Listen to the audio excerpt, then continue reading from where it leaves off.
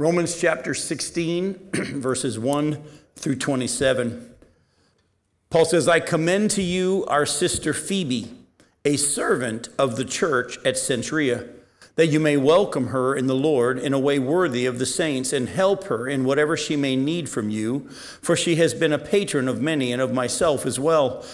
Greet Prisca and Aquila, my fellow workers in Christ Jesus, who risked their necks for my life, to whom not only I give thanks, but all the churches of the Gentiles give thanks as well.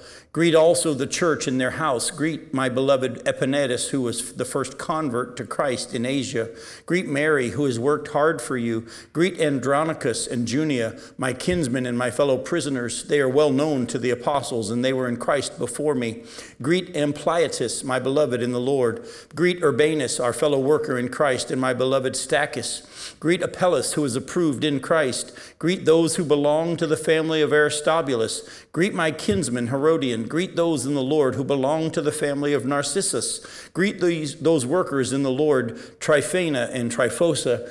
Greet the beloved Persis, who has worked hard in the Lord. Greet Rufus, chosen in the Lord, also his mother, who has been a mother to me as well. Greet Asyncritus and Phlegon and Hermes and Patrobas and Hermas and the brothers who are with them.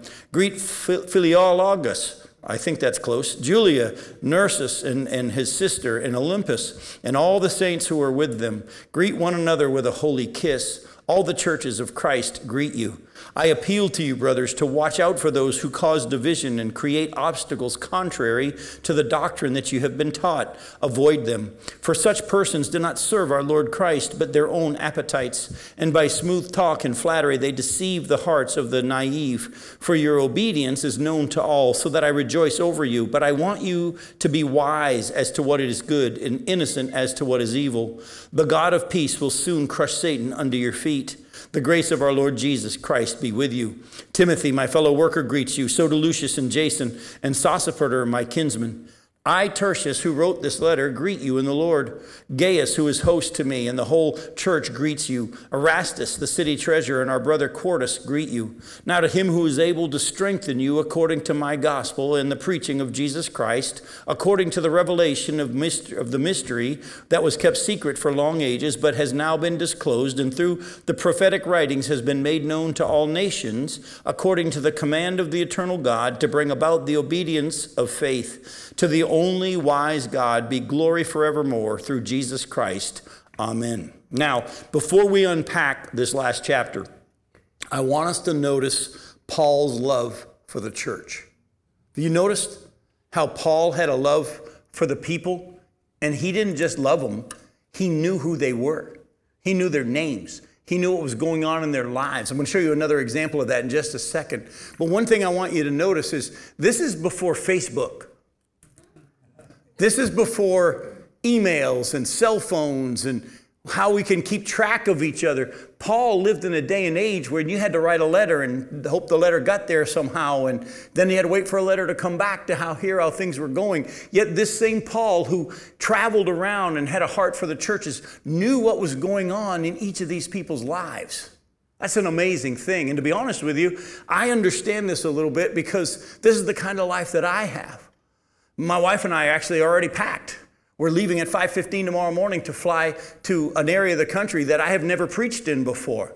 Yet while we're there, we know that there's a couple that we haven't seen in 20 years that I used to be their pastor when I was in Chicago. But we knew that they were in Arizona, and we've contacted them. And even though we've not seen each other or talked to each other in 20 years, we're having dinner tomorrow night with Alan and Kim up there, and can't wait to catch up with them and find out what's going on with their 3 kids and these types of things. And then when after I go from there, like I told you, I'm going to go to Detroit. And when I go to Detroit, I'll be meeting with brothers and sisters there that actually, when I show up at that church, they all yell, Grandpa, because I taught them that the church is a family and that my role is kind of like a grandfather. The pastors and the elders are the parents of the church and the kids are the congregation, and I'm kind of like a grandfather. I'm not going to tell them how to run their church, but I'm hopefully give them a little bit of wisdom from the outside. And I built relationships with all them, and many of those guys' cell numbers on the elder team are on my phone, and we stay in regular contact. And actually, once I leave Detroit and come back here, one of the elders and his wife are actually actually going to be flying down to Florida to stay down in Sebastian for a few weeks with some other people that we both know. And he and I are going to play golf while we're down here and he's down here. And I could list to you all the people I know all around the country and built relationships with. And here's what I want to tell you. We're living in a time in which the temptation to isolate is getting stronger and stronger. And I want to say to you, avoid that. You're not supposed to know everybody. You're not to know everybody. You may not be called to be a traveling preacher or an apostle, kind of like I am. I'm small a apostle, not capital A, but I'm called to travel and to go and to encourage the church. Let me say this to you, but get to know people. Go make friends in your churches. A lot of times people say, well, our church is so big, I don't know everybody. You're not supposed to know everybody. But do you know anybody? Have you made the effort to get to know folks? And so it's going to get stronger and stronger that Satan wants to divide us. Get to know people.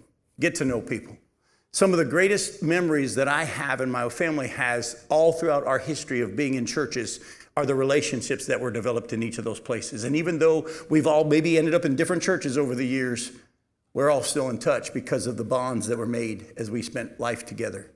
And Paul had a heart. Go to 2 Timothy real quick. Let me kind of show you how much Paul knew what was going on in everyone's life. At the end of his life, 2 Timothy chapter 4.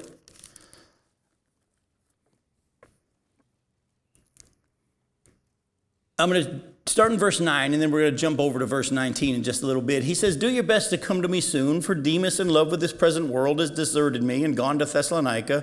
Crescens has gone to Galatia, Titus to Dalmatia. Luke alone is with me, and get Mark and bring him with you, for he's very useful to me in ministry. Tychicus I have sent to Ephesus, and when you come, bring the cloak that I left with Carpus at Troas, and also the books, and above all the parchments. Jump down to verse 19. Greet Prisca and Aquila. That's a couple we're about to see real quick. Greet Prisca and Aquila in the household of Onesiphorus. Erastus remained at Corinth, and I left Trophimus, who was ill, at Miletus. Do your best to come before winter. Eubulus sends greetings to you, as so do Pudens and Linus and Claudia and all the brothers. The Lord be with your spirit. Grace be with you. Again, have you noticed how Paul knows where everybody is and what they're doing?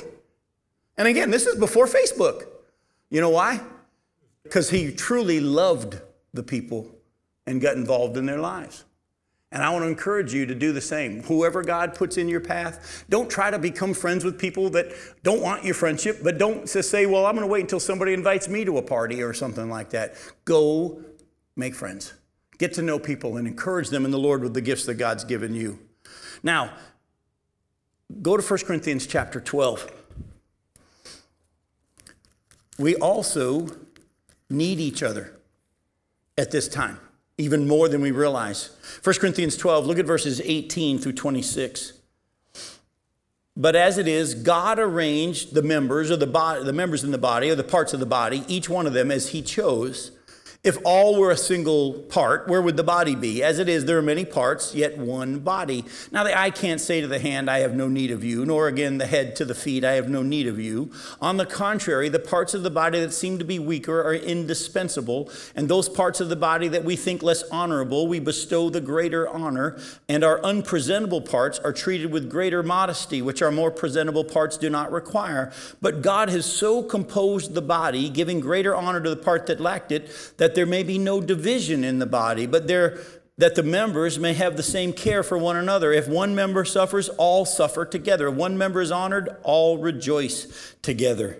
You all know what Hebrews chapter 10 talks about in verses 24 and 25, where it says, don't forsake the assembling of yourselves together, which is the habit of some, but encourage each other toward love and good deeds, and what? And do it all the more as you see the day approaching.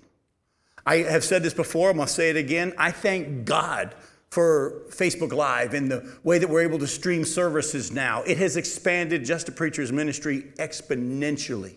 Literally, these Bible studies that I do now with what Chris does on the website, and he gives us a report of how many hundreds of people listen each week to these studies on either Tuesday night to the audio or Wednesday night to the audio. The video that we do on Tuesday nights, we actually videotape it live and do a live stream and then put it out there on the web for people to tune in. And I don't know how many people tune in each week live, because it's really hard to keep track of that, but it's a lot. But by the end of each week, we have sometimes seen 800 people have watched Tuesday night's Bible study. I thank God for that. But this gift of God has also been a curse. Because a lot of people now, because most churches are live streaming their services. By the way, if you want, you go to our website and our social media stuff for Just a Preacher. You can find out how to follow the live stream of my teaching in Arizona this weekend. Everything's going to be live streamed, and you can even know how to tie into it and be a part of it. But as wonderful as that is, unfortunately, a lot of people nowadays have stopped going to church on Sunday because they can sit home and watch it. Or families will say, Pastor, we tuned into the service. They were really driving on the way to the beach, watching it on their phone. Folks, we are going to be tried to be pulled apart more and more in these days. You got to spend time with people, encourage each other. All right? Now, we cannot break down here in Romans 16 every person that Paul listed for a couple of reasons. One, we wouldn't finish the Romans study. Well, we got to finish it tonight. And on top of that, there's a lot of people here we don't really know a whole lot about. Paul knew about them, and there's some that we can study from the scriptures. Others, we really don't know who he's talking about, or we don't know much about them, so we're not going to take the time to do that. But what I'm going to do tonight is I'm going to just pull out a few that he referenced to kind of encourage us with some things. So the first one we're going to look at is right there in verse 1, this lady Phoebe. It says, I commend to you our sister Phoebe, a servant of the church at Cenchrea. Now, Paul wrote the book of Romans from Corinth to the church in Rome. Cenchrea is a port city of Corinth, and she was a believer there. But that word translated servant actually could and should probably be translated deaconess. Now, let me go somewhere with you in this. We're gonna chase something real quick. Have you noticed that she must be a pretty important lady for Paul to send this letter to Rome, to a church he's never been to, and he's sending the letter with her? That's a pretty important role. And he says, I commend to you this leader in our church, this deaconess, this servant, Phoebe. And give her whatever she needs. Take good care of her when she comes. Whether she has an official title or not, it's obviously that she had a large role of serving and ministering in the church in Corinth and Cenchrea. Folks, women are very important in the deacon ministry. Again, each church gets to decide whether or not they ordain women and all this stuff. I'm not going to go into that tonight. That's not the purpose of our study. But I will show you from Scripture that even though the Bible is very, very clear that women are not to have authoritative roles over men, that's God's design. There's a complementary design of God for men and women in roles in the church. God has a high view of women's role and importance in the church, and especially when it comes to taking care of some of the needs of the widows in the church. And if we just expect deacons to be only men, there's a lot of needs of the widows that really shouldn't be taken care of by men. I mean, and the scripture is very clear about that. And if you're going to see, we look at the scriptures, it talks a lot about the care for the widows and how the church was to care for the widows. But if the widows are only being taken care of by the women, there's some things they really need that men shouldn't do. I remember when I was in New Orleans and one of the 8 pastors on staff at a big church, and we had a bunch of male deacons, but there were many widows in that church. And there was this one widow who didn't have any family, and she also didn't like baths. And she needed them. And she lived in that house. We had to put a lockbox on her thermostat because she was always saying, it's freezing. And we lived in New Orleans. And she'd have it in the middle of the summer at like 100. We'd walk in and you'd think that she'd be cooking. And the house was so hot. And so we had to put a lockbox on her thermometer or thermostat so she wouldn't cook herself. Yet there had to be women that go and bathe her. That shouldn't be done by the men. Let me show you what I'm talking about. Go to 1 Timothy chapter 3. There's something very interesting in this passage about deacons that's not there when it talks about the elders. In 1 Timothy chapter 3, we'll start in verse 8. It says, deacons, likewise, the first 7 verses are talking about the qualifications for the elders and overseers. Deacons likewise must be dignified, not double-tongued, not addicted to much wine, not greedy for dishonest gain. They must hold the mystery of the faith with a clear conscience, and let them also be tested first. Let them serve as deacons. If they prove themselves blameless, then their wives likewise must be dignified, not slanderers, but sober-minded, faithful in all things. Let deacons each be the husband of one wife, managing their children in their own households well. For those who serve well as deacons gain a good standing for themselves and also great confidence in the faith that is in Christ Jesus. Let me ask you a question. If you've ever studied these passages, do they give qualifications for the elders' wives? No. Now, they talk about the elders need to be a one-woman man. By the way, for those who've been taught, well, if he's been divorced, he's no longer qualified. That's not what the passage says, and I'll explain that more as we get to chapter 5 of 1 Timothy, and we look at what Paul says about the widows in the same way. But let me just say this to you, that the qualifications for the elders don't even deal with their wives. Yet when it comes to the deacons, he gives very strict qualifications for the deacons' wives. Why? Because they're going to be actively involved, and women should be actively involved in the ministering to the widows in the church and some of the needs that need to be met. And they're going to see things and know about things that they shouldn't be gossiping about.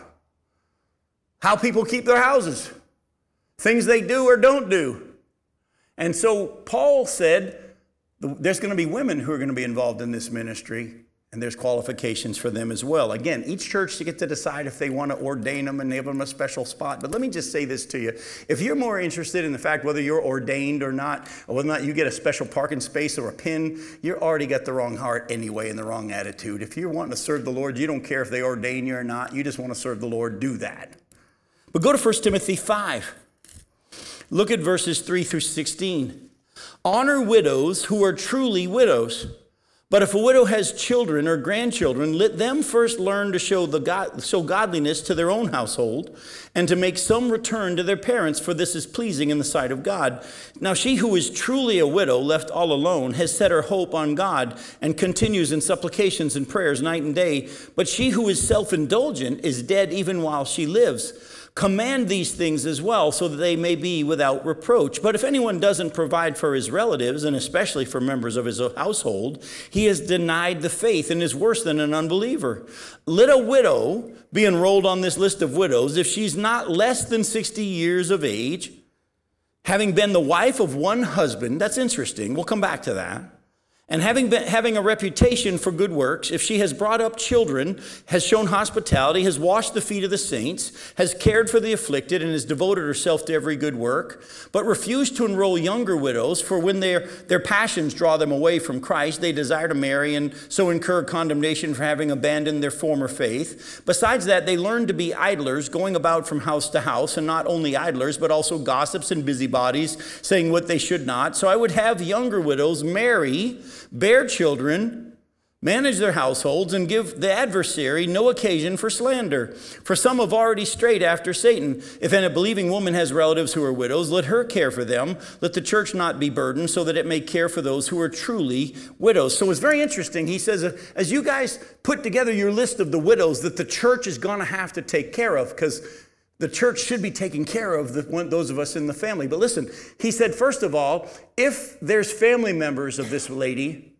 she shouldn't be on the widow list. The family should be taking care of her, not the church.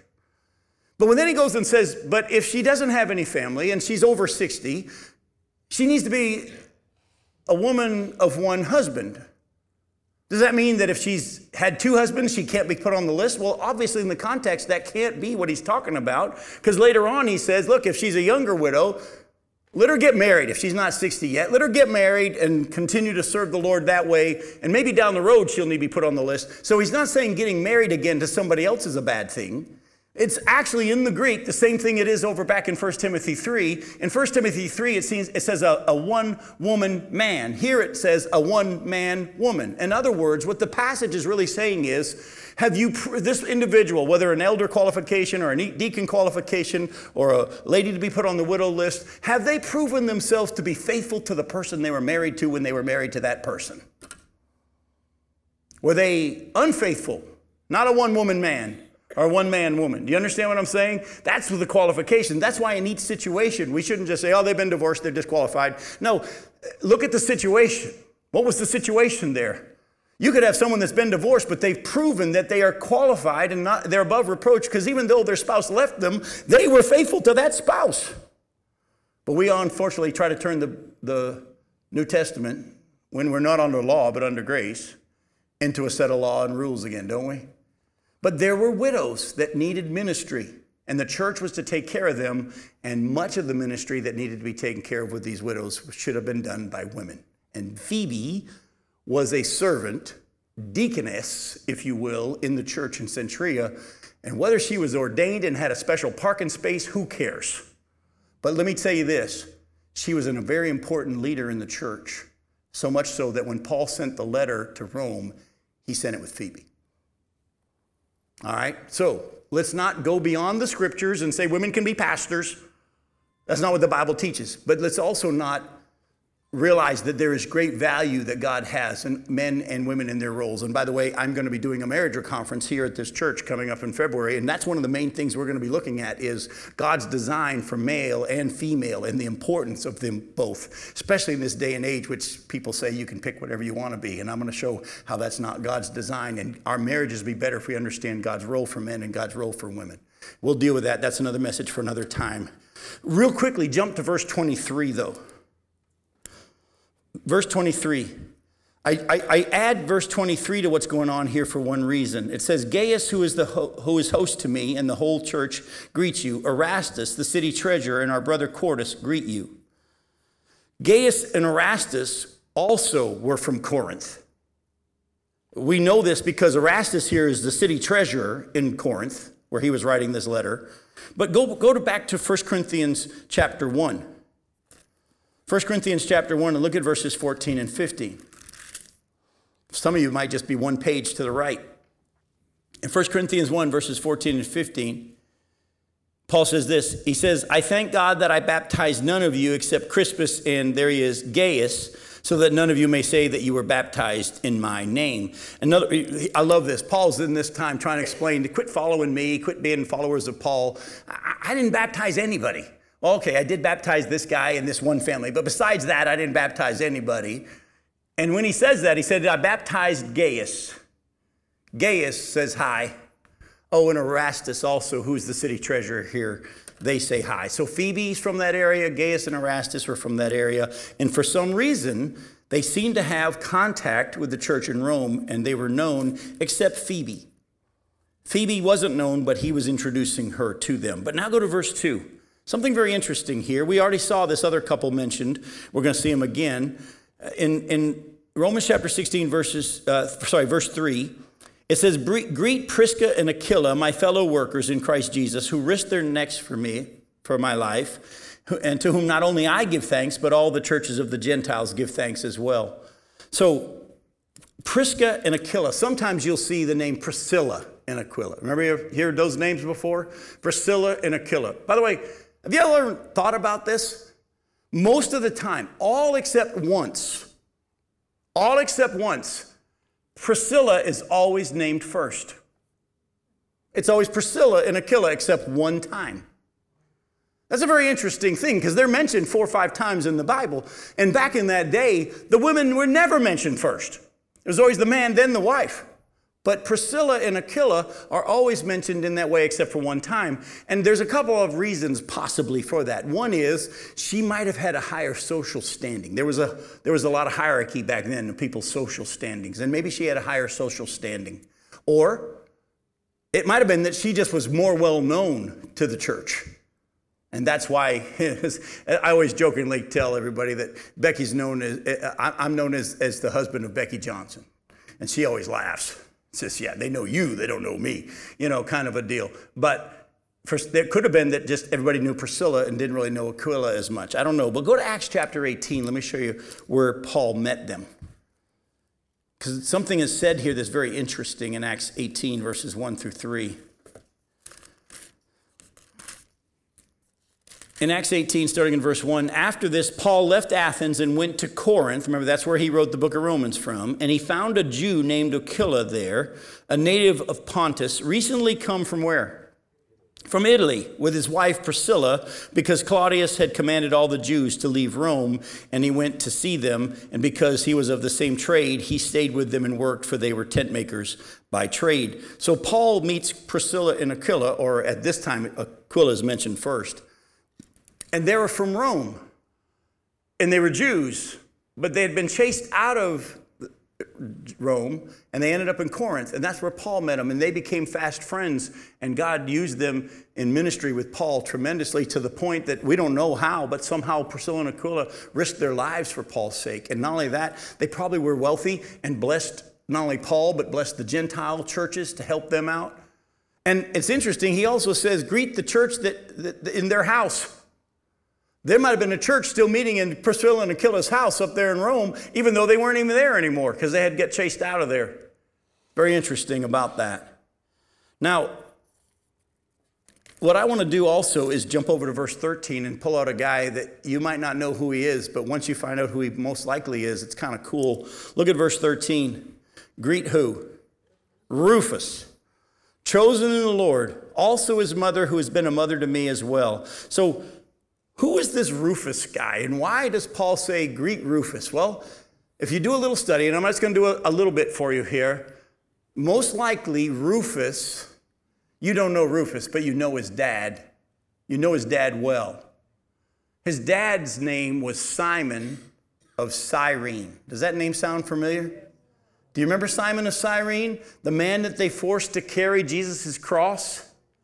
Mark wrote his gospel from Rome.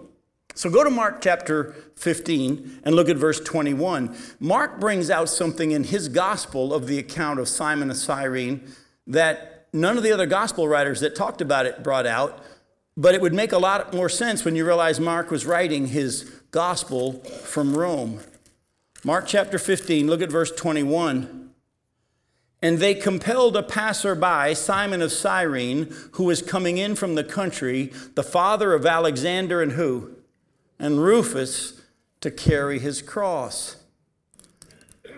I think Mark mentions Rufus in his gospel account because people in Rome would know who Rufus was, and most likely Rufus became a believer because of his dad's encounter with Jesus and him becoming a believer, and not only that, his mother. And so we don't know what happened to Alexander, but Rufus is mentioned, and Paul says, say hi to Rufus.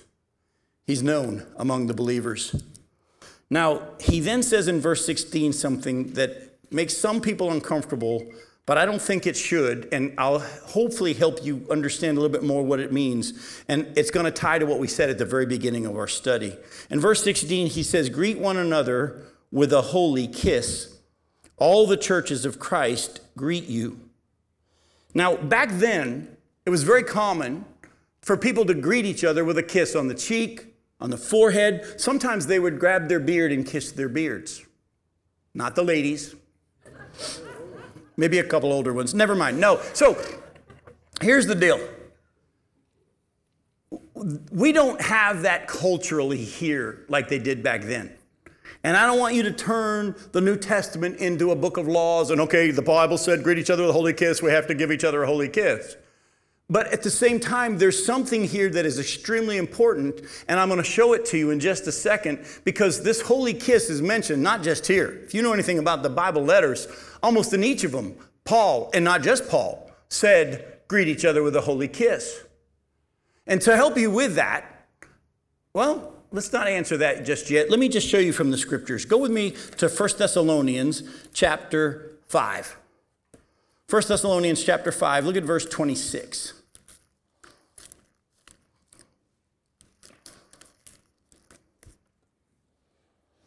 Greet all the brothers with a holy kiss. Go to 1 Corinthians 16. 1 Corinthians 16, verse 20. In 1 Corinthians chapter 16, verse 20, all the brothers send you greetings. Greet one another with a what? With a holy kiss. Go to 2 Corinthians chapter 13. 2 Corinthians 13, look at verse 12. Greet one another with a holy kiss. By the way, it's not just Paul. Go to 1 Peter chapter 5. 1 Peter chapter 5, look at verse 14. Paul says, greet one another with the kiss. Sorry, not Paul. Peter says, greet one another with the kiss of love. To help you out with this, you know how nowadays we say, hug so-and-so for me? Give so-and-so a hug. As I travel, sometimes my wife doesn't travel with me. And if I go to places where they know Becky, they'll say, hey, give Becky a hug for me. And by the way, I always tell them, I got no problem with that. But I'm going to also make sure that they understand that the hug from you is not going to be exactly like the hug from me. We need contact. We need it. We need a special contact, not just, hey, brother, hey, sister. And I know people are nowadays afraid of COVID and germs and all this other stuff. And again, I want you to prayerfully let God show you. And I don't want you going and invading someone else's personal space if they're not comfortable, because you're not doing it in love. You're doing it for yourself and you don't care about your brother. That's not what I'm talking about. But let me also tell you that in this day and age in which, again, people are isolating, contact is being lost, and it's important. Have you ever noticed how Jesus touched people? Even lepers. He wasn't worried about. By the way, that was one of the things that actually helped Christianity during the Black Plague, was that the Christians were not afraid to touch people during that time. The Christians were able to talk and were willing to touch lepers when nobody would touch them. And I want you to understand that in this day and age, as people come to our congregations and our meetings, if they see them walk up and just give each other a hug or whatever, they're going to realize these people are comfortable with not only that, they love each other. When I went through chemo and radiation and my immune system was down and I couldn't hug, it was so hard. And if you remember, those of you that were hanging out at that time with me, we used to go elbows, elbows, because I wanted contact. Let's touch elbows. Because I want to say hi, and I don't just want to wave at you. I want to touch you, and I need you to touch me. And we need that. And so I'm just going to encourage you, don't avoid giving each other a hug, a handshake, whatever. Greet each other more than just hi. And I'm going to also take it to an interesting level. And some of you might be in churches that have this problem, and it's something I deal with as I travel around. I speak in a lot of churches that are struggling. And as I go to speak to these churches that are struggling, they have big sanctuaries that used to be full, and now there's less people there. But you know what's one of the sad things is? They still all sit in the same place they used to always sit when it was full. I preached 15 years ago in a church that sanctuary sat 3,000. It had a balcony. It was an amazing sanctuary. And there were only 100 people left in this church. And they all still sat in the same place they always sat during all those years, even up in the balcony, one here, a couple over there. It was just pretty crazy. So what I do now is when I go to churches to help them get healed, and I deal with churches that are like that, I actually tell them ahead of time, you're not going to like me. But I don't care. I'm only going to be here for a week and then I'm gone. But I'm going to make you do stuff you don't want to do this week. Everybody sit in the middle. If you guys all sat everywhere, I would make you sit closer together. You do pretty good, so I don't make you do it. But if you did, I would say those sections are off. You all need to get together. And what the reason is there's something about being connected and close to each other. And you know what's happened in a lot of those churches? After the week is over, they stayed. Because after the week of meetings, they realized this is kind of neat. Plus, let me ask you a question. If you're in one of those churches where everybody sits wherever they used to sit, if someone walks in, are they going to think you guys like each other? That's the purpose of the holy kiss. Folks, don't just get together. Make sure you do a little bit more that shows, hey, brother, hey, sister, I love you. I ain't afraid of germs. You're important to me. You need a touch. You might even want to look for people that you notice might not have that much contact. Maybe they're single. Maybe they lost a husband or a wife. Maybe just that extra little touch that they need. Again, I'm not saying we have to go kiss each other on the cheek or anything like that, but there's something special about a brother and a sister greeting that's more than just good to see you. All right? And let the Lord take it from there. And again, don't force on somebody what they're not comfortable with. That's not a blessing. In verses 17 through 20, Paul goes to some teaching. He says, I appeal to you, brothers, to watch out for those who cause divisions and create obstacles contrary to the doctrine that you've been taught. Avoid them. For such persons do not serve our Lord Christ, but their own appetites. And by smooth talk and flattery, they deceive the hearts of the naive. For your obedience is known to all, so that I rejoice over you. But I want you to be wise as to what is good and innocent as to what is evil. The God of peace will soon crush Satan under your feet. The grace of our Lord Jesus Christ be with you. Now, Paul gives words of caution and warning here. As much as the church should love each other, we should also be aware that within the church will arise those who would teach false doctrines. And we should always be checking every single teaching against the whole of Scripture. Now, I'm going to show you some examples of what I'm talking about from Paul's writings and other writings, not just Paul, that the church dealt with that continually, and we need to be watching about it even more. Like I told you, we live in a day and age because of social media that a lot of people can become teachers now. They have a platform. And there are doctrines that are taught by demons. By the way, let me just say this to you. Watch out for any teacher that comes and says, hey, everybody else is wrong. I've got it right. If it's true, it ain't new. If it's new, it ain't true. Adrian Rogers said that years ago, and I want that to stick in your head. If it's true, it ain't new. If it's new, it ain't true. But there's a lot of people out there that have figured it out. And they are quite convincing in their ability to show their point. Oh, they're leaving off most of the Bible. And you need to have people encourage you to find for yourself the truth. Go to 1 Timothy chapter 6. Let's take a look at some of the things that Paul warned the church about to watch out for. Tell me if we aren't seeing some of these things today. In 1 Timothy chapter 6, listen to verses 3 through 16. He says, if anyone teaches a different doctrine and doesn't agree with the sound words of our Lord Jesus Christ and the teaching that accords with godliness, he's puffed up with conceit and understands nothing. He has an unhealthy craving for controversy and for quarrels about words, which produce envy, dissension, slander, evil suspicions, and constant friction among people who are depraved in mind and deprived of the truth, imagining that godliness is a means of gain. But godliness with contentment is great gain, for we brought nothing into the world. But if we have food and clothing, with those we should be content. But those who desire to be rich fall into temptation, into a snare, into many senseless and harmful desires that plunge people into ruin and destruction. For the love of money is a root of all kinds of evils. It is through this craving that some have wandered away from the faith and pierced themselves with many pangs. But as for you, O man of God, flee these things. Pursue righteousness, godliness, faith, love, steadfastness, gentleness. Fight the good fight of the faith. Take hold of the eternal life to which you were called and about which you made the good confession in the presence of many witnesses. I charge you in the presence of God, who gives life to all things, and of Christ Jesus, who in his testimony before Pontius Pilate made the good confession, to keep the commandment unstained and free from reproach until the appearing of our Lord Jesus Christ. All right, listen closely. Paul said, watch out. There's going to be people that come in and teach that holy living is a means to getting rich.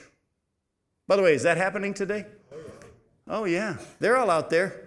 They love flashing their gold rings and their fancy cars and their multi-million-dollar houses, and they get TV channels and all this stuff. And there are preachers out there that are preaching from the Bible and showing that you can be rich if you... They leave off a lot of other verses. And yes, God is a generous God, and God does bless, but if you know what the Scripture says, he blesses us so that we can what? Get bigger barns? No, he blesses us so that we can bless others and bless more. And if you're faithful to keep passing it on, he'll keep giving it to you so you can keep passing it on. But the moment you start storing it up for yourself, it's not what it's about. And he said, watch out for the false teachers. They're going to come in and say that godliness is a mean to financial gain. The love of money, the desire to become rich it's a root of all kinds of evil. Prosperity gospel. Go to 2 Timothy 3. Look at verses 1 through 17. Understand this, that in the last days there'll come times of difficulty. People will be lovers of self, lovers of money, proud, arrogant, abusive, disobedient to their parents, ungrateful, unholy, heartless, unappeasable, slanderous, without self-control, brutal, not loving good, treacherous, reckless, swollen with conceit, lovers of pleasure rather than lovers of God, having the appearance of godliness but denying its power. Avoid such people. For among them are those who creep in households and capture weak women burdened with sins and led astray by various passions, always learning and never able to arrive at the knowledge of the truth. Just as Jannes and Jambres opposed Moses, so these men also oppose the truth. Men corrupted in mind and disqualified regarding the faith. But they won't get very far, for their folly will be plain to all, as was that of those two men. You, however, have followed my teaching, my conduct, my aim in life, my faith, my patience, my love, my steadfastness, my persecutions and sufferings that happened to me at Antioch, at Iconium, and Lystra, which persecutions I endured, yet from them all the Lord rescued me. Indeed, all who desire to live a godly life in Christ Jesus will be persecuted, while evil people and impostors will go on from bad to worse, deceiving and being deceived. But as for you, continue in what you have learned and have firmly believed, knowing from whom you have learned it, and how from childhood you've been acquainted with the sacred writings, which are able to make you wise for salvation through faith in Christ Jesus. All scripture is breathed out by God and profitable for teaching, for reproof, for correction, for training in righteousness, that the man of God may be complete, equipped for every good work. He said there's going to be people that come in and they're going to have an appearance of godliness, but you're not going to see any evidence of it. If you look at them closely, they're all talk and no evidence. They have an appearance of godliness, but they deny his power. And he said, but you avoid them and you stay faithful to the word of God. Now, I'm going to point out something that you're going to see as I continue in this train here real quick. Do you notice how Paul doesn't make it his ministry to go root out the false teachers? He just said, they're going to be out there, avoid them. You're going to see later on, in gets to Galatians, he's talking about those who have crept into the church in Galatia and were teaching people that they had to be circumcised or they could use their freedom to sin. And he says, man, God's going to deal with them.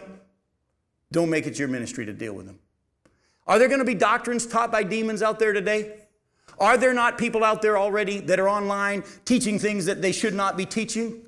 Should we make it our ministry to go tell everybody, watch out, don't listen to that guy, and don't listen, and don't read this person. Yes, you can read them. No, you don't do that. Whose job is it to show each of us who to follow? It's the Holy Spirit. Don't make it your ministry to decide who's in and who's out. There's going to be weeds growing among the wheat, folks. And God's going to separate them at the end. You just follow Jesus. Because if you spend your time chasing the bad guys, stop following who? Satan. You know, years ago when I was young in the ministry, I was first married and I was an associate pastor in New Orleans. There was a man on staff. I was one of 8 pastors on staff at this church. There was one man on staff there who all of a sudden got caught up in the demon exorcism ministry, and he made that his ministry. He was going to be going around and casting demons out of people. And he would have meetings, and he would ask a group of us in the church to get together and fast and pray, because I'm going to be spending tonight casting a demon out of this lady, and I need this prayer cover. And we would get together in homes, and we would pray and fast. And next thing you know, after we'd spend all night in prayer, Becky and I would go back to our apartment, and I'd have her wait outside because, you know, there were demons that we were fighting now, and there were going to be demons probably in our apartment, and I had to make sure everything was okay. And next thing you know, all we're looking for is demons. And guess who we took our eyes off of? Jesus. Are they real? Yes. Are they out there? Yes. Actually, the Bible says, submit yourself therefore to God, resist the devil, and he flees. You don't got to go chasing him. You don't got to go storm the gates of hell. Folks, fix your eyes on Jesus. Go to Galatians chapter 1.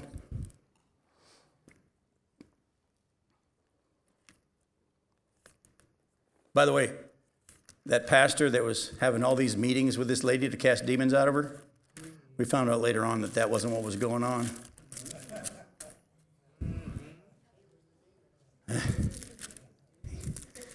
I'll leave the rest alone. For Galatians chapter 1, look at verses 6 through 9. I'm astonished that you're so quickly deserting him who called you in the grace of Christ and are turning to a different gospel. Not that there is another one, but there are some who trouble you and want to distort the gospel of Christ. But even if we or an angel from heaven should preach to you a gospel contrary to the one we preach to you, let him be accursed. Isn't that interesting that the Mormons base their whole doctrine on a visit from an angel? Even though the Bible had said many, many, many years before, watch out for that. Let him be accursed. As we have said before, so now I say again, if anyone is preaching to you a gospel contrary to the one you received, let him be accursed. Go to Galatians chapter 3. O foolish Galatians, who has bewitched you? It was before your eyes that Jesus Christ was publicly portrayed as crucified. Let me ask you only this. Did you receive the Spirit by works of the law or by hearing with faith? Are you so foolish? Having begun by the Spirit, are you now being perfected by the flesh? Did you suffer so many things in vain, if indeed it was in vain? Does he who supplies the Spirit to you and works miracles among you do so by works of the law or by hearing with faith? Just as Abraham believed God and it was counted to him as righteousness. Know then that it's those of faith who are the sons of Abraham. And the scripture, foreseeing that God would justify the Gentiles by faith, preached the gospel beforehand to Abraham, saying, in you shall all the nations be blessed. So then those who are of faith are blessed along with the man of faith. And then he goes and says, all of you who rely on works of the law, you're under a curse. There were people that had come into the church in Galatians, and they were now teaching them, yeah, you got to believe in Jesus, but you got to be circumcised too, or you're not really saved. And are there not people today that are saying, look, yes, you got to believe in Jesus, but you got to keep the law of Moses still? Are there not movements out there still that are doing that? And they tell you got to keep the law of Moses, and there's a dietary law, and all the laws, and they're trying to have you follow Jesus, yet you have to get back under the law. Paul says to him, look, I'm saying goodbye, but I hope to come see you, but I got to tell you something ahead of time. There's going to be false teaching out there, and you need to be alert to it. You need to be innocent to evil and wise to what's good. Go to Galatians 5. There not only were those who were teaching you had to add the law to your faith, there were others that were teaching that you could do whatever you want. Look at verse 13. For you were called, Galatians 5, verse 13, you were called to freedom, brothers. Only don't use your freedom as an opportunity for the flesh, but through love serve one another. For the whole law is fulfilled in one word, you shall love your neighbor as yourself. But if you bite and devour one another, watch out that you're not consumed by one another. We're not to use our freedom. We're not under law, but we're not to use our freedom for the flesh.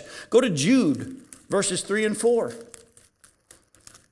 It's interesting. Jude wanted to write a letter about this awesome salvation that we have, but he says in verse 3, Beloved, although I was very eager to write to you about our common salvation, I found it necessary to write appealing to you to contend for the faith that was once for all delivered to the saints. For certain people have crept in unnoticed, who long ago were designated for this condemnation, ungodly people who pervert the grace of our God into sensuality and deny our only Master and Lord, Jesus Christ. We've talked about it before, but in Acts chapter 20, verses 28 to 32, when Paul was meeting with the Ephesian elders in Miletus, he said to them, look, after I leave, savage wolves are going to come in from among the flock, and they're going to try to lead people away to follow them. I've warned you night and day with tears. And listen to what he says. He doesn't say, go root them out. He says, now I commit you to God and the word of his grace, which is able to build you up and give you an inheritance among the saints. I want you to be alert to the fact that that's going to happen. Avoid such people. Avoid such people. Go to Ephesians chapter 4. This is very, very, very important that we see this.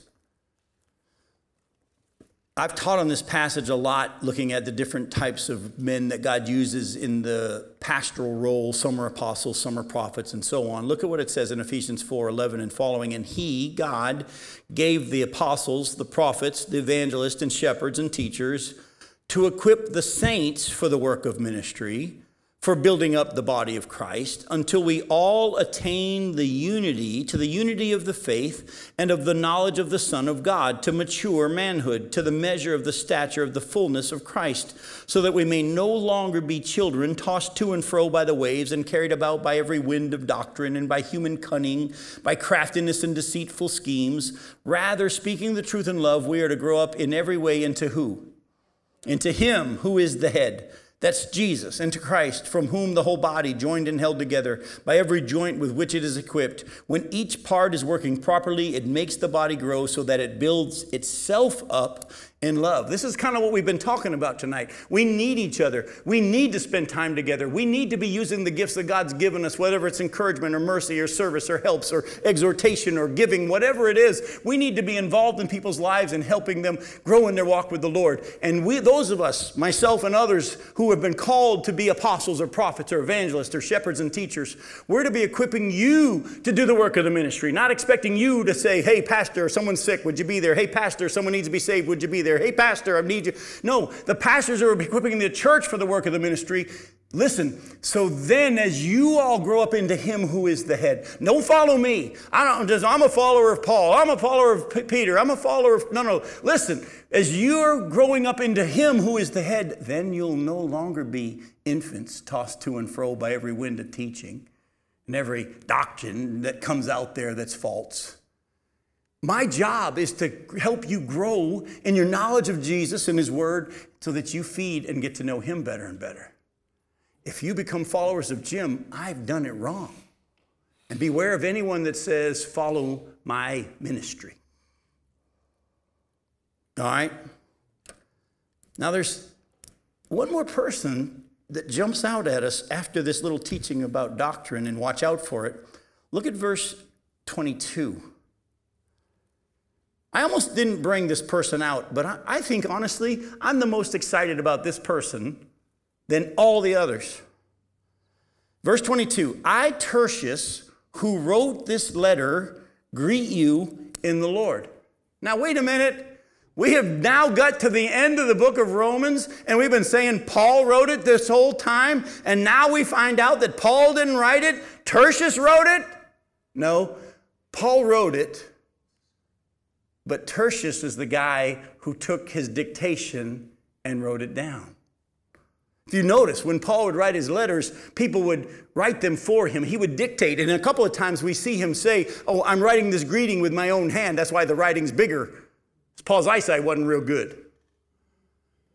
But Tertius is the one who's been the whole time writing all this stuff down. And in the midst of this, Tertius says, oh, by the way, hi.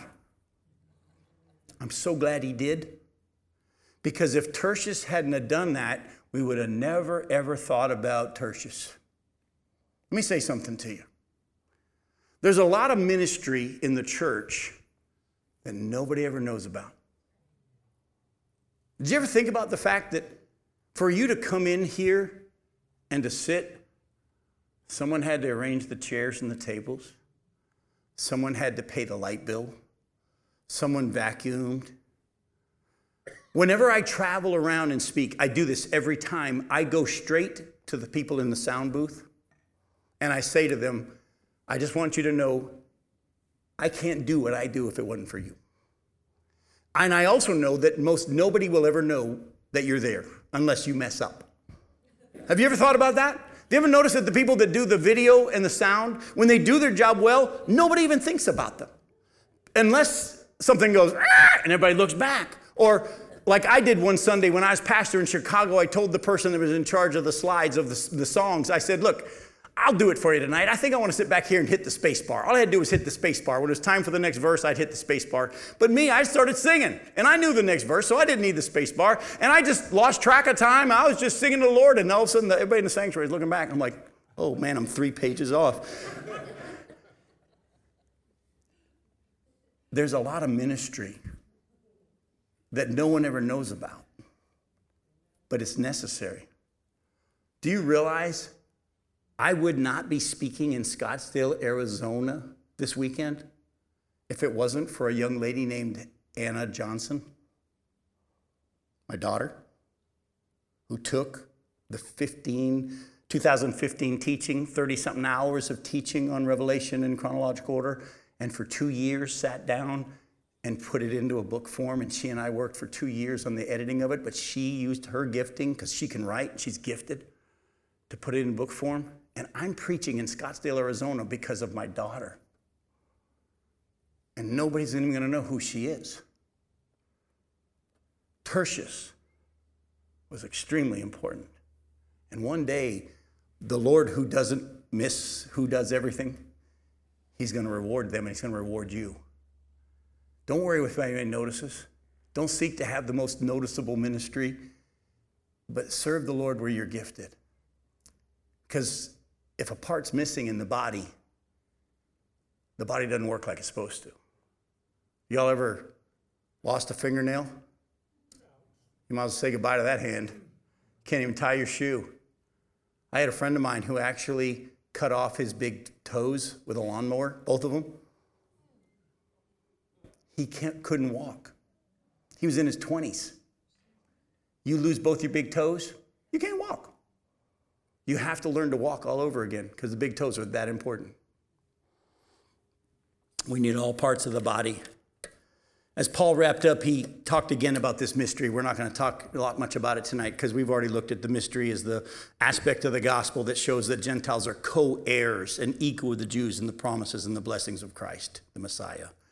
Paul talked about that. If you want to go back and look at that again, that it's in Romans 1, verses 1 through 7, and verses 16 and 17. That's Romans 1, 1 through 7, and 16 and 17, and also Ephesians 3, verses 1 through 6.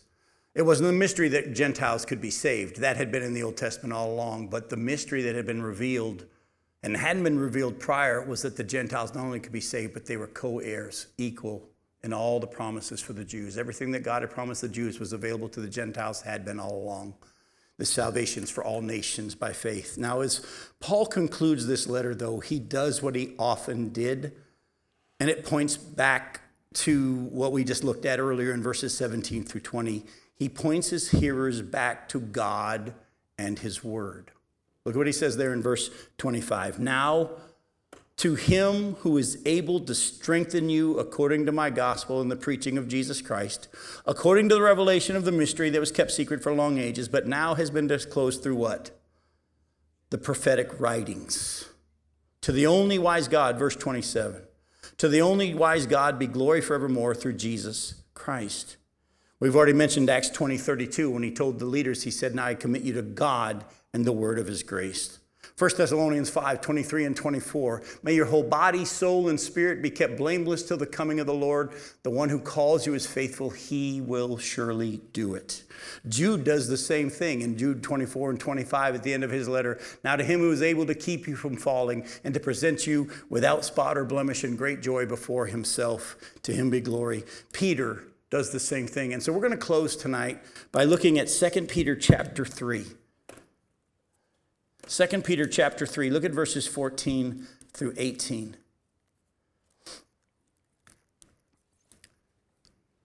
Second Peter 3, starting in verse 14. Therefore, beloved, since you're waiting for these, this is the new heaven and the new earth, be diligent to be found by him without spot or blemish and at peace, and count the patience of our Lord as salvation, just as our beloved brother Paul also wrote to you, according to the wisdom given him, as he does in all his letters when he speaks in them of these matters. Now there are some things in them that are hard to understand, which the ignorant and the unstable twist to their own destruction, as they do the other scriptures. Did you catch that? Peter even said the writing of Paul was scripture. You therefore, beloved, knowing this beforehand, take care that you're not carried away with the error of lawless people and lose your own stability, but grow in the grace and knowledge of our Lord and Savior, Jesus Christ. To him be the glory, both now and to the day of eternity. Amen.